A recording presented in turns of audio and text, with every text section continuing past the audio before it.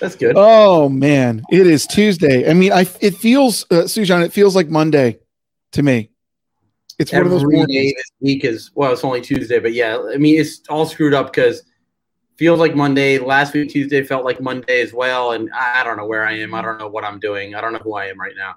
The pandemic has messed up my life. And then my kids have been sliding to home plate like that one inside baseball, that one baseball guy who slid to home plate but didn't get tagged.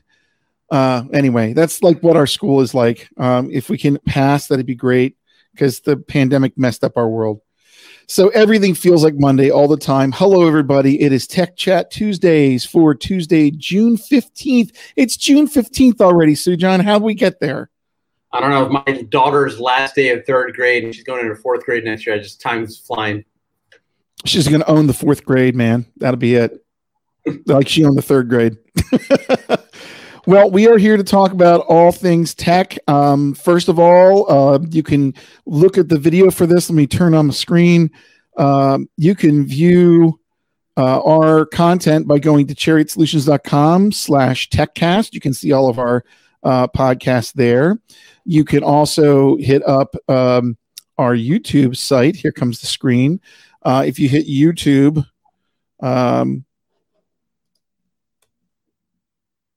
Chariot Solutions, get the right name in there. You'll see all of our content there, including all of our Tech Chat Tuesdays. And if you look at our playlist, we got a ton of stuff out there. We are coming up soon with the Philly ETE 2021 content in about a month or two. But we have all 2020 all the way back to like 2009 or something like that on there. There's a lot of stuff there and a lot of interviews that we've been doing and just interesting stuff. So head on over there and check it out. But let's get started with some stuff that happened over the last week or two. By the way, we've switched to a every other week setup here just because we're getting really busy. And we also figured there'd be more news over the summer in 2-week chunks than there is in 1 week. And it turns out there's a ton. So WWDC happened while we were away on June 7th to 11th. Sujan, it feels like there's not a ton of actual major leaps here to me. What do you think? I generally feel the same. I didn't feel there's anything super major, just a bunch of smaller things within each of those areas. Like iOS 15 has a number of changes and things like that I don't think are shattering, but more around security and privacy and health, things like that. macOS Monterey, I think the interesting part about that, at least from the little I read, was more about what is supported on the Apple M1 silicon versus features that won't be supported on the Intel-based Mac. So it's starting to bifurcate now, and they're starting to clearly prioritize M1 over the Intel-based Macs and what features will be available or not available. And some of them are like graphics related, performance related, but background blurring on FaceTime calls, because FaceTime's trying to become more like Zoom. Like you can now schedule calls and share links, and folks that are not on FaceTime, like on Android platforms, et cetera, can actually participate on a FaceTime call. But just anyway, so background blurring is not going to be available unless you have an M1 silicon-based Mac, which is, people are like, that's kind of funny when you're spending like $3,000 on the Intel one. Like, okay, you're not going to give me background blurring. Like, come on. Right. I have the weirdest ads popping up, by the way, as a guest right now. So I'm going to just close that out. Yeah, that's one. Here's some other stuff in here. Like there's well, I don't want to open that features list again because it gave me some bad stuff. But anyway, keep going. Sorry.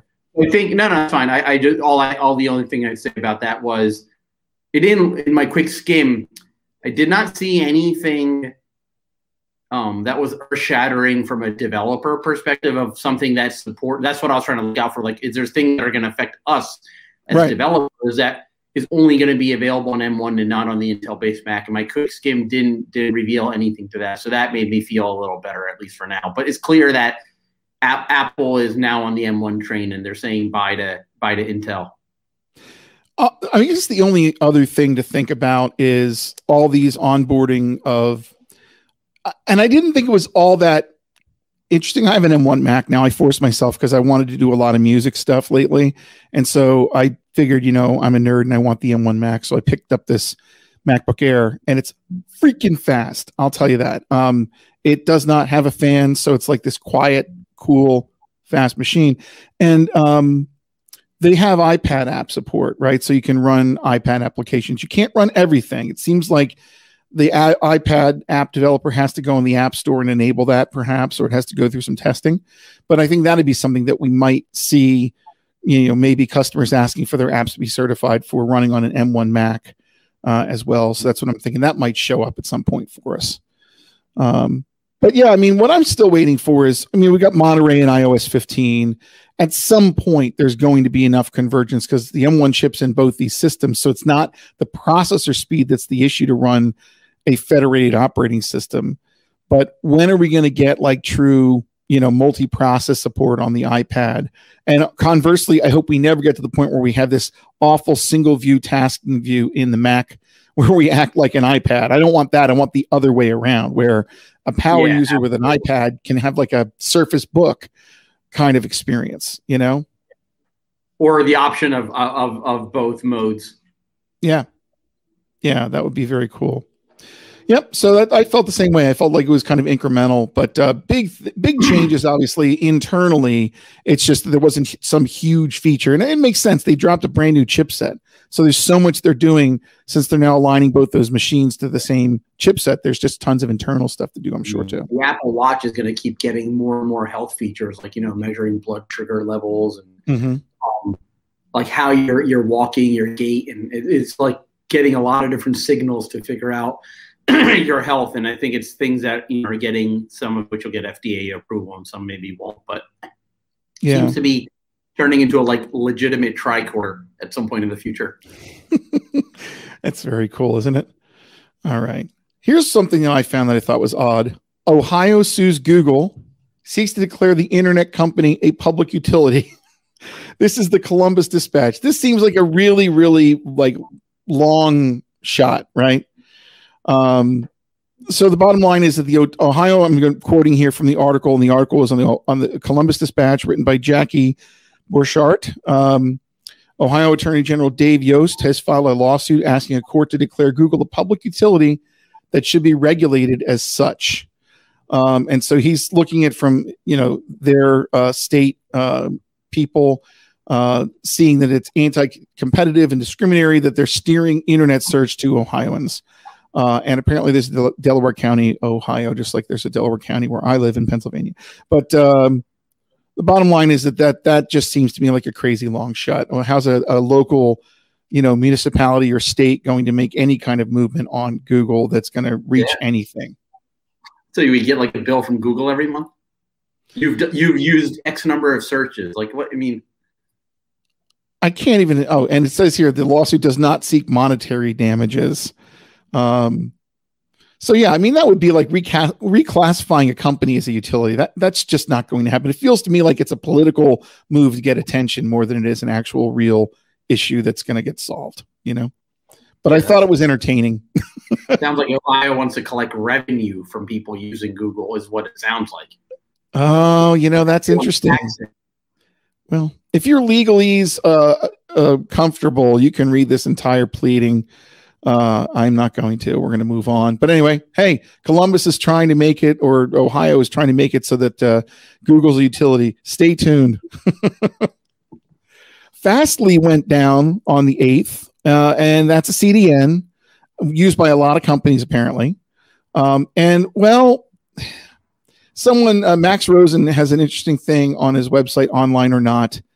Said, in case you've missed it, for about 15 minutes on June 8th, 2021, Fastly CDN had an outage, taking some of the internet's largest websites down, and they're big websites, right? BBC, Reddit, New York Times.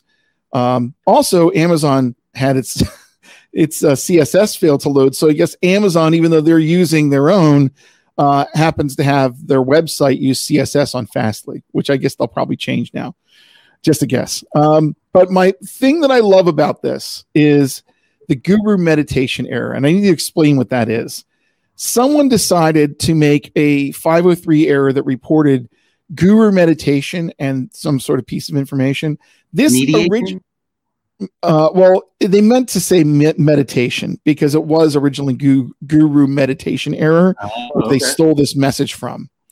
There used to be back in the Amiga many, many years ago, the Commodore Amiga, a 16-bit microprocessor-based multitasking system that I owned back in the 80s. When it crashed, and it crashed hard, the screen would go down by a third, and there'd be this big red banner. Then it said Guru Meditation error and some stupid message that only the developers would know. And there was no internet, so like, what could you do with that? It's just basically my computer's dead. And this is just a rant by someone about please write a decent error message. And it might be cute to you to quote a very old cryptic error message label, but we can do better. Like, we can write in plain English. We can explain what the error was caused by, and, you know, is it going to get fixed, and so on and so forth. But what caught me was like, well, there's nothing you can do about it. You have no idea what's going to happen. You have no idea what action's being taken, and you have no idea when it might be back. It's like he's dead, Jim, right, in Star Trek parlance.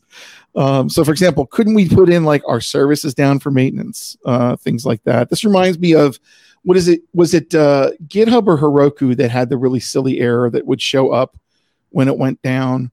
What was it? I think, was it Heroku? GitHub. Okay, it was some sort of animation of something. Was it a turtle or? Oh no, I remember it was the fail whale thing. It was Twitter. Oh, that was Twitter. Okay. Yeah. So anyway, same thing. Like, people, please do good messages. I mean, sometimes it's hard if it's a known set of errors that you're expecting, then you can write really nice messages around exactly what happened, why, and if it's something unknown, then it's harder to provide a useful error message because the programmer doesn't know that it's an error state that could occur. So it just, whatever exception occurs bubbles up to the top. But in this case, they could have at least provided some more human friendly text, even if it didn't actually provide more information. Absolutely. Yep. All right. There's me getting on my high horse when I write my own bugs really well. Here's another one, Terraform 1.0.0, the official release of Terraform 1. Just that caught my eye as well. So, you know, they're just kind of shoring up things for the 1.0 release. And so now they're going to have, you know, backward compatibility going with major version 1. And there's a compatibility promise. Deal with that now every release. Mm-hmm. I guess that was the issue, right? That would change Terraform a bit every time, and it would break everyone's scripts if they upgraded. And now they're going to start having backward compatibility, which I think is a big deal for them. There's so much Terraform out there. I mean, just imagine the number of systems out there that are provisioned using Terraform. So this is big, both from a stability perspective of knowing now that they're going to maintain backward compatibility, but also that small bugs or breaks can probably wreak a lot of havoc. Yeah, true. Yep. So if you're an AWS person, you might have used CloudFormation, or you might have used Terraform or CDK. There's a number of ways of provisioning things, but Terraform works on that. And Terraform's interesting play Terraform has is it has different backends and features for different cloud providers like Google and Microsoft as well. So Terraform's an interesting animal, whereas CloudFormation is directly created by AWS. This is a cross-platform language with features that can be provisioned across different cloud systems. So check it out if you're interested, but at least now you know there'll be backward compatibility. Tetris in ClojureScript. This is really cool. So you got to give credit to where credit's due. Sean LeBron, .github.io, built a Tetris clone using ClojureScript. And for those that don't know ClojureScript is basically being able to write Clojure and have it produce JavaScript that's runnable in the browser. We actually have a project where our consultants are writing Clojure on the back end and writing Clojure on the front end with React. So it's Clojure all the way. So this goes through each step of building a Tetris clone, and by the very nature of Clojure and REPL-based development, you're able to maintain state throughout each step in this thing, and it's building on top of the previous step. So it's really cool to see visually what's happening, and so visually learn Clojure while you're building something in the browser that's a game. So at the end of it, you actually get a full-fledged game. I didn't go through the internal, so I haven't stepped down into the actual, like after this, they have like table of contents and actual like steps in coding the whole thing and like what each of these primitives and how you code that in terms of ClojureScript to get those visual effects that you're seeing there. This is more at a high level, Clojure functions, Clojure maps, Clojure data structures, and how you invoke those and construct something to see what you're seeing. But then the full tutorial goes into actually how they implement the graphics and the state changes and things like that on the browser. So it's really cool. And demystifies, for folks that think like Tetris is a really complex thing, it's not. And things like this is really cool because when you were a kid, you're like, oh, this is so cool. But it's not that complicated, and it demystifies it all. It has to be broken up into little pieces, and each piece, builds on another. But that's very, very cool. I mean, that's one of the problems I've had with learning Clojure is I just needed an excuse for something to put it against. And a game is a great way to learn things. We teach our React class using a game that we build up. And even though it's kind of a simple game, it's a way of getting some conversation where at least some parameters of what you're working on, and then it's just the tech to solve the problem. So this is great. We should reach out to him and talk to him about this. That'd be great. Yeah, it'd be cool. All right. Sam Altman, prediction, AI. Go ahead. You go. Sam Altman is currently the CEO of OpenAI, a company, I think, out in California that I think Elon Musk is involved with, that's out to try to keep AI from doing harm to humanity. So they believe in AI, and they're doing a lot of research on machine learning, deep learning, things like that, and general AI, general intelligence. But their charter, their mission is we want to do it in a way that keeps humanity from being harmed and have the technology serve good instead of evil. So he has a tweet here: prediction, AI will cause the price of work that can happen in front of a computer to decrease much faster than the price of work that happens in the physical world. This is the opposite of what most people, including me, expected, and will have strange effects, which I never really thought of it that way, but it is very interesting. What he's saying is development, writing tools, using computer or the information economy, information workers. If AI is able to do a large part of that kind of work, the cost of that work is going to go down a lot, and so will its value. But things like being a plumber, being an electrician, having a trade that requires manual dexterity that they have not been able to impart on robots yet, and creativity and art and manual labor is going to become very valuable, and much more so than computing. This reminds me of every once in a while when I'm really struggling with a tough tech problem. I look at someone else, and when you look at each other and say, why don't we just go and get some landscaping done? Do something, get outside and work in the real world. And maybe it'll end up that way, where, computers do a lot of the lifting. Maybe I'll go out and start busking with my guitar. That could work.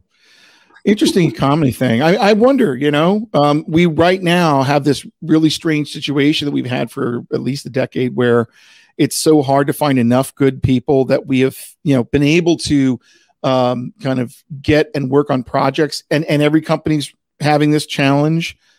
It would be to the point where if there's enough AI applied that a lot of the coding will go away, and it's orchestrating and creating, being creative. I think of the same thing with like musical stuff, right? It used to be if you were going to make music on a computer, in your 8-bit computer, you would write a basic program to make the sound of the music, or a C program to do that. And now we use tools like Logic Pro, and we're, downloading plugins that simulate electric grand pianos, right? And so we're making creative stuff happen on a computer and not thinking about the programming of it.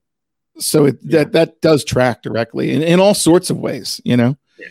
And I got you had to be an expert in Photoshop. So I used to be an expert in Photoshop, and now it's like, well, anyone can apply an effect and sharpen things just by dragging sliders around. And they can do it on their phone even, which is scary.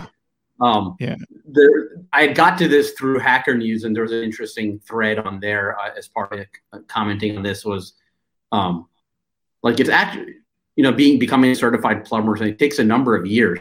And like certification and training. It's actually, when I was reading this from them, it actually seemed like it was harder to become a plumber and took more time and effort and training than to become a programmer, to be quite honest. So Yeah. It'll be interesting to see if things like this shift that way, because the trades are harder to acquire and be trained and good at, and there's a safety component because what you're doing affects people directly, versus most programmers. So and there was another question on there about like people asking about, well, what does this mean for children, growing up now, like 20 years from, like, what fields should they be going in? What should they be studying? Because what if things do change a lot in the next 30 years? Yeah, and not for nothing, like I guess I should restate what I was saying. Not any negative thing on landscaping, because it's its own art and its own work and talent. It's just that, like, you feel like you're doing something that's not real when you're writing code every day, even though you ultimately are contributing to a project. Sometimes those projects fizz out, or, the company gets acquired, or they change direction, and what you were working on for a year goes away. And, speaking sometimes of the autonomous lawnmowers, there's a company, I forget the name, oh, wow, that's working on that right now, where that'll become completely AI driven. That's crazy. That's just crazy. Cool topic. Very interesting. All right. Well, we talked about Monterey, so we can skip that. Slashdot, what do we have here? Scientific advances from deep brain stimulation to wearable scanners are making manipulation of the human mind increasingly possible, creating a need for laws and protections to regulate the use of the new tools, top neurologist said on Thursday. This is on Slashdot by editor David posting this. Yeah. So, I mean, I don't really have anything beyond what you just said, other than, like, I really thought I was reading a science fiction book from the 60s when I was reading. I'm like, proposing neuro rights and what can and can't be done to manipulate the brain, and as things become more connected. And I mean, it's amazing that they're scientific. They're not. It's not like a tongue-in-cheek article. Like, they're actually proposing this, and they want to start putting a framework around protecting people's rights in this. It's just, wow. I can't believe we're at a point that this is actually being discussed. They're imaging activity in the brain for all sorts of different things that you do. So they're seeing where the message flow is going. And, I mean, and they've just finished completely mapping the human genome. There's so much science being done, and it's accelerating. Yeah. And it's going to open up these new things. We've had these, don't clone humans, provisions for years, but that's cloning a human, and that's crazy. But yeah, what about brain control? It's the same ethical, consideration. Yeah, because like what? We have 8 billion humans right now. We're going to have like 11 billion by 2050 or 2100. So do we really need to clone people? No, but can we just control the excess of people that, I shouldn't say excess, but clone the already billions that are out? I mean, mind control the billions that are out there, so they're basically cloned? Like, that's scary. The Phillies are controlling me now. This is mind control. I'm going to try to bat, and I will miss. All right. Here's an interesting thing. Right to repair bill. These are kind of gaining steam in different commonwealths. This is kind of the same thing as like trying to make Google a utility in terms of the reach. But there's a lot of people talking about forcing manufacturers to make it possible to repair things. Now, I don't know how far you can get. They glue these things together in such a way that you can't physically open it up without doing damage in many cases. Definitely iPads, definitely Surface Books and things like that. But would it kill them if it made it possible for you to remove it and get the battery replaced? That's the kind of thing they're talking about here. So this is the S4104 in New York State to try to get companies to allow people to repair things and allow companies to offer repair services for devices without being, frozen out by like the systems by the vendors, like, for example, Apple Care and things like that. Do you remember the name of the guy who works for John Deere who spoke at ET, and we did a pre-game with him, and he was talking about the tractors and all that, and how the newer things are very tough for any farmer to fix on their own. So they have to go to like a John Deere approved mechanic or send it out to get it fixed. And sometimes they don't get it back for a month or two. And unless they have backup tractors or older, they're shit out of luck, because that's the whole season right there. So the impact the agriculture industry, and because they need to be able to repair stuff on their own. And think of the waste. Like, so for example, I've got enough devices where the screen has shattered or the battery is finally failed on it, then I've got a stack of them every couple of years to take to Best Buy or Staples to recycle, and if we could just replace the battery without spending X $100 because we're out of warranty, then we could just recycle the battery, and not recycle the entire unit. And it's a brick. Someone could use it. Yeah. Hopefully this would bring up the cottage industry of the local repair guy again. Like there was a guy back in the day when I was growing up could repair anything. I'm not like we take a lawnmower, gets fixed, microwave to him gets fixed, TV gets fixed, whatever. The guy could do anything. And hopefully things like this open some of that up again, where now you have local experts that can repair some things and you can go to them instead of a very expensive corporation. Complete side note, but this kind of tracks, is there is a set of boutique YouTubers out there that do like reviews of repairing old equipment. So there's this guy named Mr. Carlson. He has this show called Mr. Carlson's Lab. He's out of Canada, and I forget the woman's name who does the. She's a tube amp repair person, and there are all these people out there that like show you their entire tear down and repair and fix things. There's a lot of that still going on out there. It's really hard to do when everything's glued together and all the screws are with screwdrivers that are impossible to get and that kind of thing. So I really hope someday this will change. I'll have to check that out. I didn't know about the Mr. Carlson thing. It sounds cool. Oh, that's so great. Yeah, he is really interesting. He'll take apart broadcast receivers and TVs and amplifiers and you name it, but and make things work again, tape decks. So interesting stuff. But this is the kind of thing, like we really lost our ability to keep things in service. And that's just, there's so much e-waste because people can't get things upgraded or fixed. We used to go and get our computers. I had a computer chassis for over 10 years. I just kept upgrading the CPU and memory, just new motherboard periodically. And now, laptops made that impossible. Tablets are even worse and phones are even worse than that. So it would be nice to see. This seems to be a higher value and more important thing to try to solve as a country in a world than, making Google a utility. But, same kind of like pushed from government side, it might have a real uphill battle because of all the, people fighting against it from the companies. Okay. You have another one here about ransomware. I think this is you, right? Yeah, so this was they were talking about a ransomware attack targeting the Teamsters Union in 2019 that the FBI, that they reached out to the FBI and said, hey, this is happening. And FBI basically had recommended to them, just pay it. It's not going to get fixed. This happens all the time. And we just look the other way. We get requests. Ransomware attacks are going on all the time on large and small companies, many of which are never reported or publicized, so we don't know about. And FBI generally just says, pay it. We can't do anything about it. So Teamsters Union refused to pay it.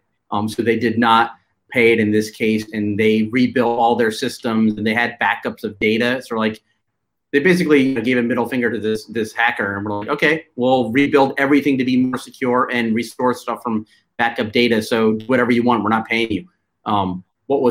That's not the interesting part. Actually, the interesting part is the FBI's response to them and be like, oh, this goes on all the time. We're not going to do anything about it, and we can't do anything about it. So just pay them whenever they ask you to pay. That's really kind of disgusting to think about. Like that's where we are right now as a tech community. Yeah. And there are hospitals going offline and power companies and meat producers. And, there are these hackers, whether they're overseas or in the United States, who knows.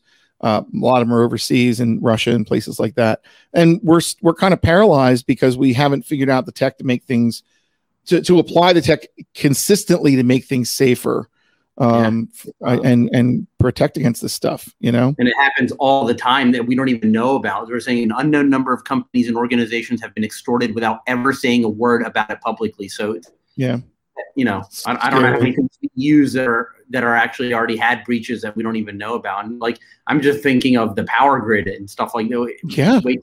Wait till that happens. Yep. They fry the power grid, or they disrupt like water services somewhere. And, people could do real damage. And I think this is the kind of thing that countries need to be really serious about. This as a defense issue, an infrastructure issue for the country. Yeah. Anyway. Wow, that's something, isn't it? And the public stance has been don't pay, right? That's what I've heard. Like when they report it in the press, the FBI will say we don't recommend they pay, but privately they're saying just pay. So that's not great. All right. Wait, it's back. I think I opened it up twice. Okay, next one. How hackers use Slack to break into EA games. This is mine. So it turns out that good old social engineering strikes again. Basically, what happened was a bunch of hackers wanted to get into Electronic Arts to like get the code for games and like get free games and things like that. And all they had to do was get on the Slack and then convince an employee over Slack to provide a login token, and they broke in. This is old Kevin Mitnick Hacker 101 stuff, right? They just basically said, yeah, well, we're in here and we really need to get our token. We don't have a token. And someone said, yep, no problem. And it's always the way people break in. They find a weakness in the person that they're talking to figure out like, oh, well, I'm really an authorized user, and they get it. So now what they've done is they store the source code for FIFA 21, the source code for Frostbite engine that powers all these games, internal development tools. They have about 780 gigabytes worth of data, and they're advertising it for sale on forums. That's a lot of IP they stole, man. Yeah, it's bad. Here we go. Representative for the hackers told Motherboard in an online chat that the process started by purchasing stolen cookies, unbelievable, being sold online for $10, and then using those to gain access to a Slack channel. And so basically the cookies have the person's login details, and then they can go in and message the support person. We lost our phone at a party last night. This again is, and I keep bringing up the name Kevin Mitnick, but Kevin Mitnick was like the first hacker that was like prosecuted and thrown in jail for hacking, and he stole the code to like, I think it was the code to like the VAX operating system from Digital Equipment and a bunch of other things, and he was attacking the phone companies and got all their code. So anyway, yeah, bad stuff. And it all starts with social engineering. So not a bad idea to learn about what that is and really kind of educate your tech support people about how to, avoid getting, hit by this kind of thing. Did anyone raise their hand and say, I stole the cookie from the cookie jar? Not me. There's the reason they called us that song when we were kids. Now I understand the value of the song. Yeah. And again, that's Joseph Cox on Vice.com. All right. You brought this one up, interpreters and compilers. I think you did. I was saving this for the end of the show, but that's fine. Just as a parting thing. That's it. We'll come back to it. Yeah, we're good. No, this is the end of the show. We've reached the end of the internet. Okay. This is from the 80s. I don't know if you know this show, Bits and Bytes. Do you remember that? No. Computer Chronicles, I know from the 80s, which all of them are online, and they're hilarious. But anyway, go ahead. So this was like I think it was like a short mini cartoon in the 80s that would come like between commercial breaks or whatever. But this one is about teaching kids the difference between interpreters and compilers. It's definitely worth. It's very nostalgic. It's totally worth a watch. Oh, that's so great. That is so great. Yeah, I love this kind of thing. It's like it's so like dates everything. Like here, the person he's got a suit and tie. You can tell this is not now. Software engineers are not that organized in their clothing choices anymore. Right. I love how everybody thought back then that robots and androids would be like prevalent everywhere. Yeah, yeah. And now it's what, 30, 40 years later. But if you want a real laugh too, the Computer Chronicles is hilarious. And I believe this is now all online. We might as well hit this one up too. It's playing. Stop it playing. But we're talking like all the way back to like the early 80s, and people showing off their, K-Pro Model 2s and stuff like that. I remember this. Yeah. I thought it was cool back in the day. Was there a Muppet in there? Christmas buying guide from, whatever year that is. Anyway. Okay, we've had enough fun for the day. I got to get back to regular work. So if you are interested in subscribing to the TechCast, if you run across this thing, ChariotSolutions.com, TechCast will get you there. You can also find this, and you can go to our podcast page under Resource Podcast. There's a subscribe link here. But also if you go to iTunes, if you go to Spotify or Amazon podcasts or anything. We're all up on those, so you can subscribe there as well. We'd love to have you. If you want to send us feedback, hit us up at TechCast on Twitter or techcastfeedback@chariotSolutions.com. And Sujan, we are hiring, right? Yes, we are hiring. Thanks for mentioning that. So if you guys are interested in learning more about Chariot, we're hiring for multiple positions: senior software engineers, Java, Python, Node, AWS, senior data engineers, Python, ETL, AWS. And then we're also looking for iOS and Android senior engineers as well, Swift or Kotlin. So if any of that strikes your fancy and want to learn more, please reach out to me or Ken or anyone, and check out our website at chariotSolutions.com/careers. There it is. All right, great. Well, that's it. So we'll be back in 2 weeks. Everyone enjoy the end of the rest of June. We'll catch you in the very beginning of July or whatever it is. I guess it's June 30th. I guess we're going to be back again, or 29th. Can't add. That's enough for me today. I'm out. See ya. Have a good week. Take care, everyone.